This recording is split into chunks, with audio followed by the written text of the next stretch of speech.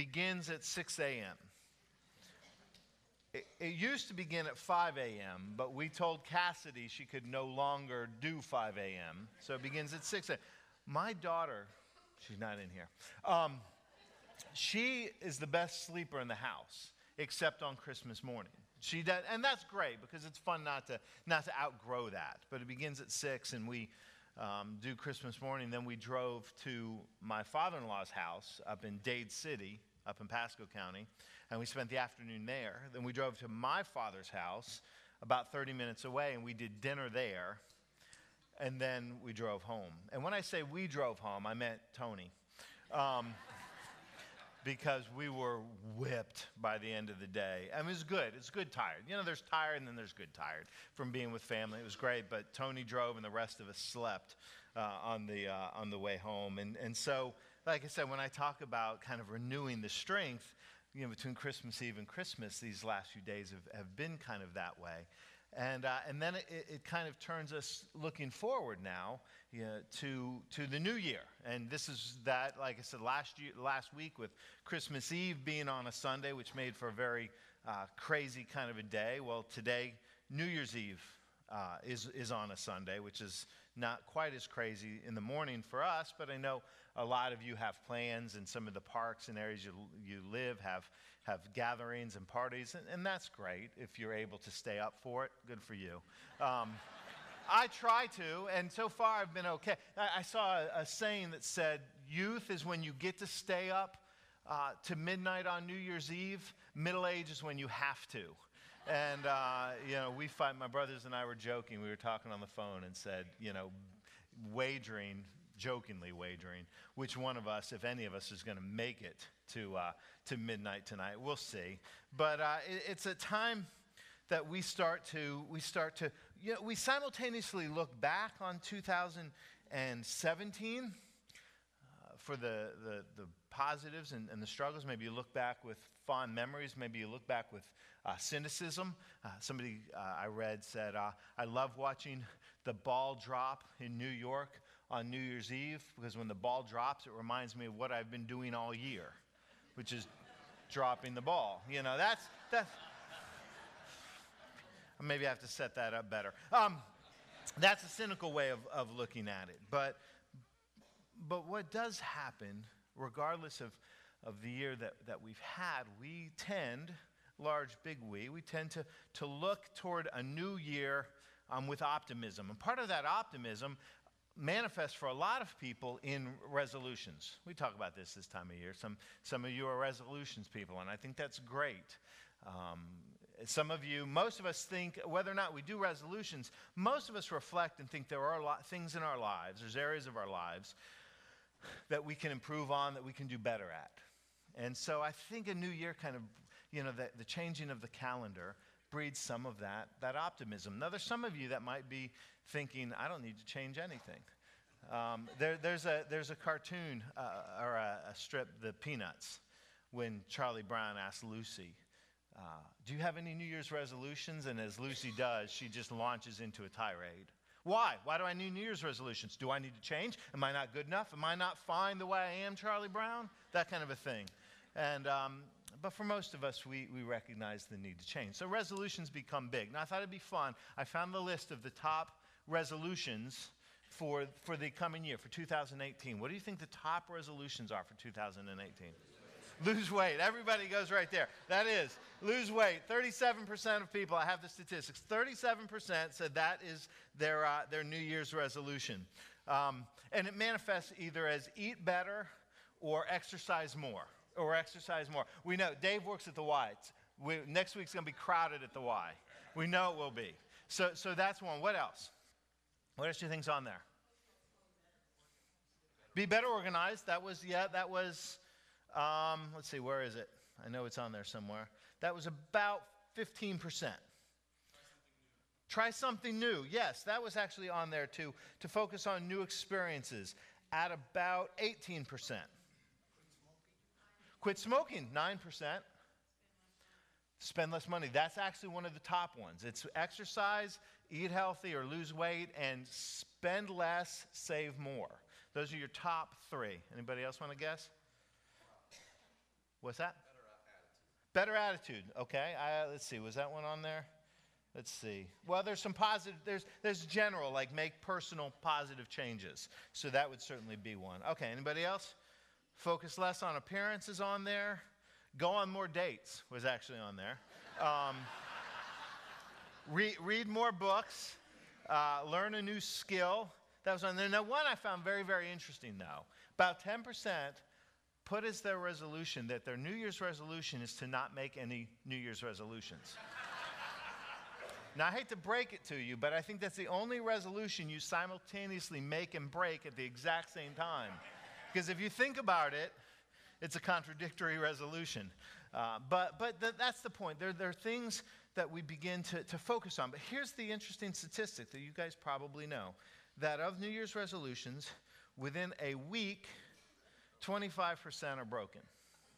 Within a month, 50% are broken. That's the joke that we've been saying at the Y, because everything's going to be busy next week. They said, just give it till the end of January. 50% are broke. And by 2 years out, only 20% of resolutions are continuing to have any kind of an impact. So, most of us know that. Most of us have probably had some experience of setting those resolutions and not kind of seeing them through. And so that forward kind of thinking, maybe what would be helpful for us is to think in broader terms. Not necessarily the specifics, because that varies for each of us. Like I said, maybe you're not a resolution person. I'm not particularly a resolution person at a set time of year. But we all know what it's like to make a resolution, a personal resolution to do something, start something, quit something, whether it's January 1st or whether it's any time of the year. But what are some of the principles, what are some of the things that frame our thinking for what I call reflective action, intentional action, thought through behaviors, if you will? And what are some of the truths that are at work in our lives as followers of Christ? And so we're going to turn to Galatians chapter 4, and we're going to pick up at verse 4. And again, just read a few verses, 4 through 7. But I want you to hear these words that Paul writes to the church.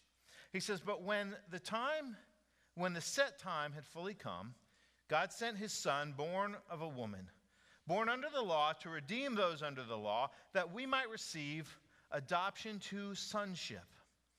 Because you are his sons, God sent the Spirit of his Son into our hearts, the Spirit who calls out, Abba, Father. So you are no longer a slave, but God's child. And since you are his child, God has also made you an heir." Friends and sisters, this is the word of God for the people of God. Let us pray. Lord, that your word would speak your truth to us today, that in these moments as we prepare to begin this new year together, that we would be strengthened in knowing who we are and who we are called to be. So speak to us now, we pray in these moments, in Christ's holy name. Amen.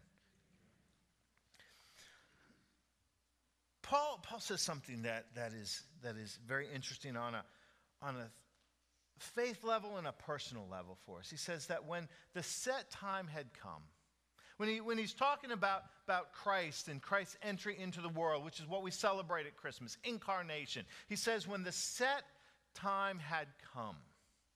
And of course, he's speaking to that set time in relationship to the entry of Jesus into the world. Of that moment in human history when the God who is beyond time and space stepped into time and space. The God who is not limited by minutes and hours and days and weeks and years stepped into minutes and hours and days and weeks and years. And those roughly 33 years that Christ lived on earth. Those 33 years between the birth, which we celebrated last week, and the death and resurrection, which we'll celebrate early in the new year, the bookends of his life that inaugurated God's plan of salvation, that called us into the unique relationship. But it's just that a set time had come. And it reminds us of that profound yet simple truth that God operated in a very specific, or God operated in Christ at a very specific time, a very specific place, for a very specific number of years. And I think about that personally. That idea that our lives, as we know, are finite, that we live in a set time and a set place for a set number of years. And we don't always, we certainly don't know what those numbers will be. We don't have an idea how long it will be, but we know we have a window of time. There's Calvin Miller is a writer, and he talked about as a young pastor, a student pastor, visiting an older gentleman in the church who was in very poor health. And he asked him, his name was Ralph, and he said, "Ralph, do you think you're going to die?" And Ralph said, "Yes, I'm going to die, and so are you." And it took Calvin Miller by surprise because he was only 20 years old. And when you're 20, you don't think about that. And when you're young, you're going to live forever. He said, but the reality is we know that we're all going to die. And he said every year on New Year's Day, he spends time reflecting on Psalm 90, verse 12. 90:12, which says, "Teach me to number my days, that I may have a heart of wisdom." Teach me to number my days. And he said that reflection was just a reminder that I have a window of time that God has given me, that I have so many minutes, hours, and days, and to recognize that there's not an inexhaustible supply of that. The set time, that's the set time that we've been given. I read a story about a man who one day, sometimes you just kind of go off on rabbit trails. Your thoughts take you in, well, maybe you don't. I do. I go on rabbit trails all the time. And just random thoughts that pop up. And he had a random thought one day. He's like, I wonder if the average lifespan is 75 years, how many weeks that is? How many Saturdays do you get in 75 years? And so he took 52 and he multiplied by 75 and he came up with 3,900. So if you live to be 75 years old, you get 3,900 Saturdays. He was 56 at the time. So he did the math on that, and he said, if you take the Saturdays I've had, I have 2,912 Saturdays behind me. So I have 1,000 Saturdays if I'm able to live roughly to 75 years. So he went out, and he bought 1,000 marbles, and he put them in a jar. And every Saturday, he takes a marble out of the jar. And I know that sounds kind of morbid. And it talks about the fact that if you live to be 75, you have officially lost your marbles. But that's not the setup there. But I know some of you are well short of 75, and I'd question, never mind. But in seriousness, why he did that, why he does that, he says it reminds him to treasure the time that he has. It's not meant to be a morbid reflection on mortality, but rather to keep him mindful that that time, the set time that God has given him is fleeting, and that he is called to make the most of it. And that's the challenge. Mike and I were talking before the service, and we have these conversations all the time, how quickly it seems like we're back to this time of year and how fast the years go. And it's cliche because it's true. The older we get, the faster the time seems to like sands of the hourglass, so go and dear God that I'm quoting a soap opera, but I promise I don't watch it, but I've seen the clip. But that hourglass falls faster, doesn't it? The sand falls faster. The set time had come. Well, Jesus operated in a set time, but so do we. So do we. We have that. Do we reflect, and are we conscious of that time, of the days that God gives us and the moments that we have? So we recognize that simple yet significant truth about the limit of time and our opportunities. And then we recognize the truth that he speaks. He says, because it's not just about the time, but he says that when that time had come, God sent his son, born of a woman, born under the law, to redeem those under the law, that we might receive something. And he says that you might receive adoption as sons and daughters of God. In fact, in James, he says that you are adopted as sons and daughters of God. So he not only says this is what God has done in the set time, but that in our set time, you have an identity. You are claimed.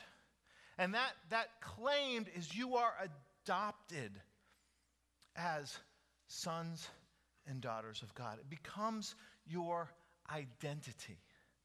It becomes the definition of who you are. Sons and daughters of God. Do we claim our identity? We recognize the significance of what God has done and what that says to the value, our value, and how much we matter to God. Jesus Christ stepped into time for a very specific purpose, and that is to bring us into this powerful relationship that God chose. You've maybe seen the shirts or the saying that sometimes kids who are adopted into families will have or will wear that says, my parents chose me. Your parents got stuck with you, And there's a truth about being chosen. God has chosen us. God has called us into this relationship. Do you claim that identity? It's for so many. One of the struggles of life, one of the struggles of the journey and our experiences is our own sense of worth and value. And life has a way of beating that out of us sometimes. We've all been through experiences, and some more than others, where you felt devalued. You felt beat down. You felt as if your opinion, your thoughts, your impact doesn't matter. But the scriptures tell us just the opposite. In fact, there's something very profound about personalizing. And I sometimes push against very individualistic faith. And the idea that sometimes we forget that faith is always meant not just for you, but for us. That we're called into a community. The scriptures are the story of God's people. And there are significant actors and actresses, participants in those stories, but it's always a community. Faith is meant to be lived out in community. And that's why God gives us ecclesia, gathering, church. Not for structure, but for community of people together. So sometimes I push back against over-personalizing faith as it's just you and God kind of thing. But to pull it back a little bit, there's real value in recognizing your individual worth and your value to God. And I've seen Sunday school lessons with kids sometimes where they teach children to read scriptures. For instance, John 3:16, for God so loved the world that he gave his only begotten son. But to personalize that, for God so loved me that he gave his only begotten son. For God so loved Chris that he gave his only begotten son, or each of us that he gave his son. Because there's something significant about recognizing that no matter how much life wants to beat us down at times, no matter how much sometimes we can feel devalued and unappreciated, that's never our reality before God. That in the set time that Jesus came, he did so. God sent him to pull us into a profound relationship that says, you are sons and daughters of God. That is who you are. And God has chosen you. And so in this time, you are made very clear who you are. But then the challenge before us becomes, what will you do with it? What will you do with these two realities? One, that you have a window of time, and two, that you are a son and daughter of God. The question becomes, are you and I going to live like it? Is our lives, or will our lives reflect that truth and that glory? Because, we've said before that the value of our lives are not the years that we have, but the impact that we leave. Because there are those who live very short and very impactful lives. There are those who live to be 102 and leave little to show for it. What will you leave to show for it? Too often we measure. We went and saw, Tony and I went with the kids on Friday night, and it'll give me a chance to brag on them a little bit. We went and saw Evita at the Oslo. Anybody go and see that show? I don't know if you know, there are a lot of really talented worship leaders out there, but there are not too many worship leaders that can both be kind of contemporary worship leaders and can play in a pit orchestra for a major theater production. John Godfrey, our worship leader, was in the pit orchestra for Evita, playing guitar. He had like 4 guitars down there that he was playing for the last month, which is incredible. And it was a fantastic show. And I didn't know anything about, or knew very little about Eva Peron. But the significance when I looked at it and kind of read just a brief biography is that she only lived 33 years. And she died very, very young. And that startles us. That's too young. That's too young. And I don't know at what point too young ceases to be the story. I think when it's someone that we love, it's always too young. But the reality is, the question becomes, as I started to reflect on her life, and there's a lot of discrepancy about some of her actions, or a lot of conflict there, or controversy is the word I'm looking for. But whether we have 33 or 102, what do you do with the time that you have? If we know that we are sons and daughters of God, as we look forward into a new year and we reflect on what is to come, do our lives, will our actions, will our resolutions reflect our identity? Will people look at us and say, by our actions, by our love, you are a son or daughter of God because of the way you reflect Jesus, the way that you live Jesus, the way that your life testifies to the faith that we profess? Will our actions give credibility to our name, son or daughter? The playwright Arthur Miller, there's a story told that he was out one night and he was at a bar and he's sitting by himself, and a guy walked up to him and said, "You're Arthur Miller." And he said, "Yes." And he said, "I'm Sam. You remember me, Sam? We're friends in high school. We're buddies. Remember, we went on double dates. It's Sam." And Arthur Miller looked at him and really couldn't place him, couldn't remember who he was, but it didn't deter Sam. And Sam kind of went on and started talking and started sharing some of the things that he had done. And he said, I've done pretty well for myself. I'm kind of in clothing and department store ownership, and I've done pretty well. He's like, "Arthur, what have you done? What do you do?" And Arthur Miller looked at him and said, well, I write plays. And he's like, "Oh, really?" He's like, "Any that I might have ever heard of?" And Arthur Miller said, "Well, have you heard of Death of a Salesman?" And man got quiet for a second, and his eyes lit up, and his face went flushy. He's like, "Oh my gosh, you're Arthur Miller!"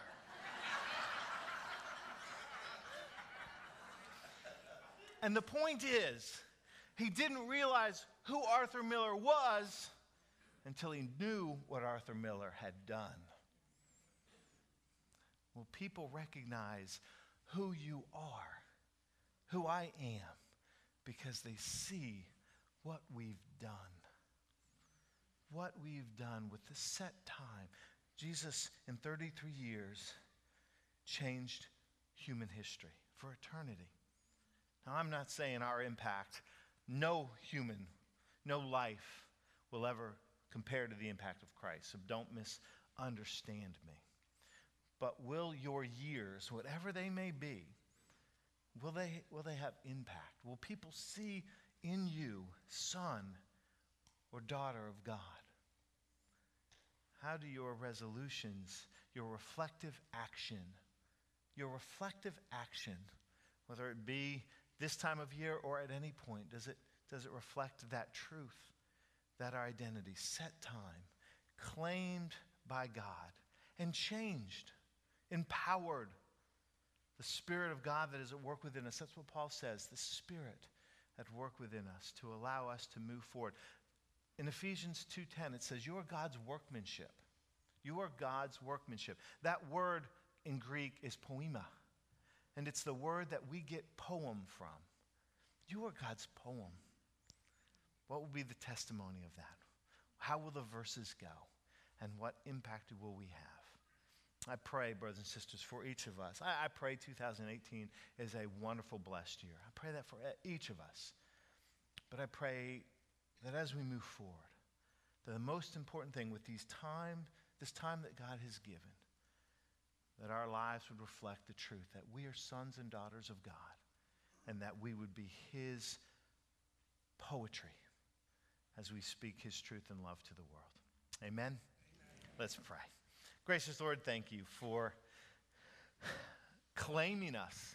Thank you for receiving us into a relationship as your children, as we cry out, Abba, Father, Daddy, that you would embrace us and strengthen us and empower us in faith as we move forward, that our lives would bear witness to the truth of who we are as sons and daughters of God, and that would be attractive to others, that they too would come to know their identity and the love you have for them. We pray blessings, but most importantly, I pray faithfulness and obedience for each of us as we move into this new year. In Christ's holy name we pray. Amen. Amen. Friends, I invite you